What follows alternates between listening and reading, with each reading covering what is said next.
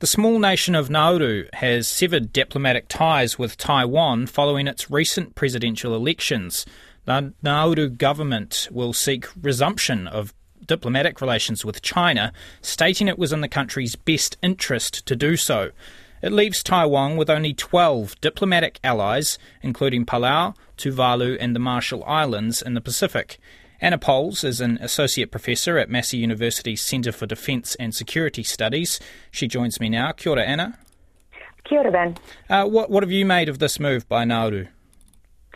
Well, I think that firstly, this is certainly not Nauru's first rodeo in terms of switching recognition between Taiwan and China. This is the third time that Nauru has done so. Obviously, the timing, there's certainly no coincidence about the timing, but it has been on the cards for some time. It certainly has been circulating around the Pacific throughout 2023 that this was indeed a possibility that Nauru would switch recognition. And does this come down to pressure from China?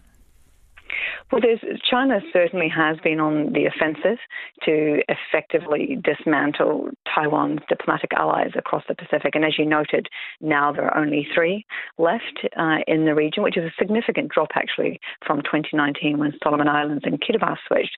Yes, there has been increased Chinese pressure. That was certainly one of the reasons why Australia pursued the Whalepili Union Agreement with Tuvalu last year with great speed. And there are certainly rumours, and a Taiwanese official has alleged that China offered $100 million US to Nauru to switch, for instance.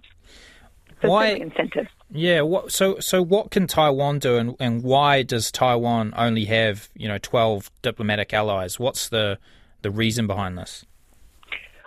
Well, the majority of countries, including New Zealand, Australia, and others, and the United States, recognise China and adhere to the One China policy. So this shouldn't come as any sort of major surprise. Nauru is like most other Pacific Island countries, recognizing China over Taiwan.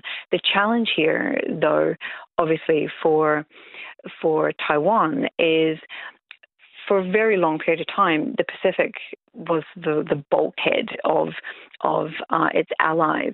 And as I mentioned, China has effectively and very successfully managed to whittle that down and dismantle that network.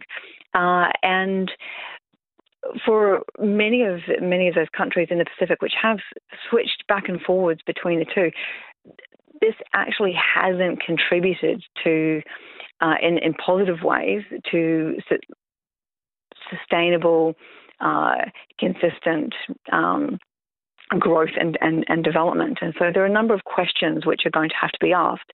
For instance, Nauru set up the Intergenerational Trust Fund in 2015, of which New Zealand is a contributor.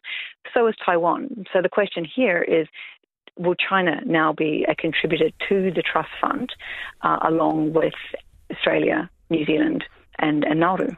I really appreciate your time and your analysis, Anna. Thank you very much for that. That is Anna Powles, who is an associate professor at Massey University's Centre for Defence and Security Studies. It's 4 minutes to 8.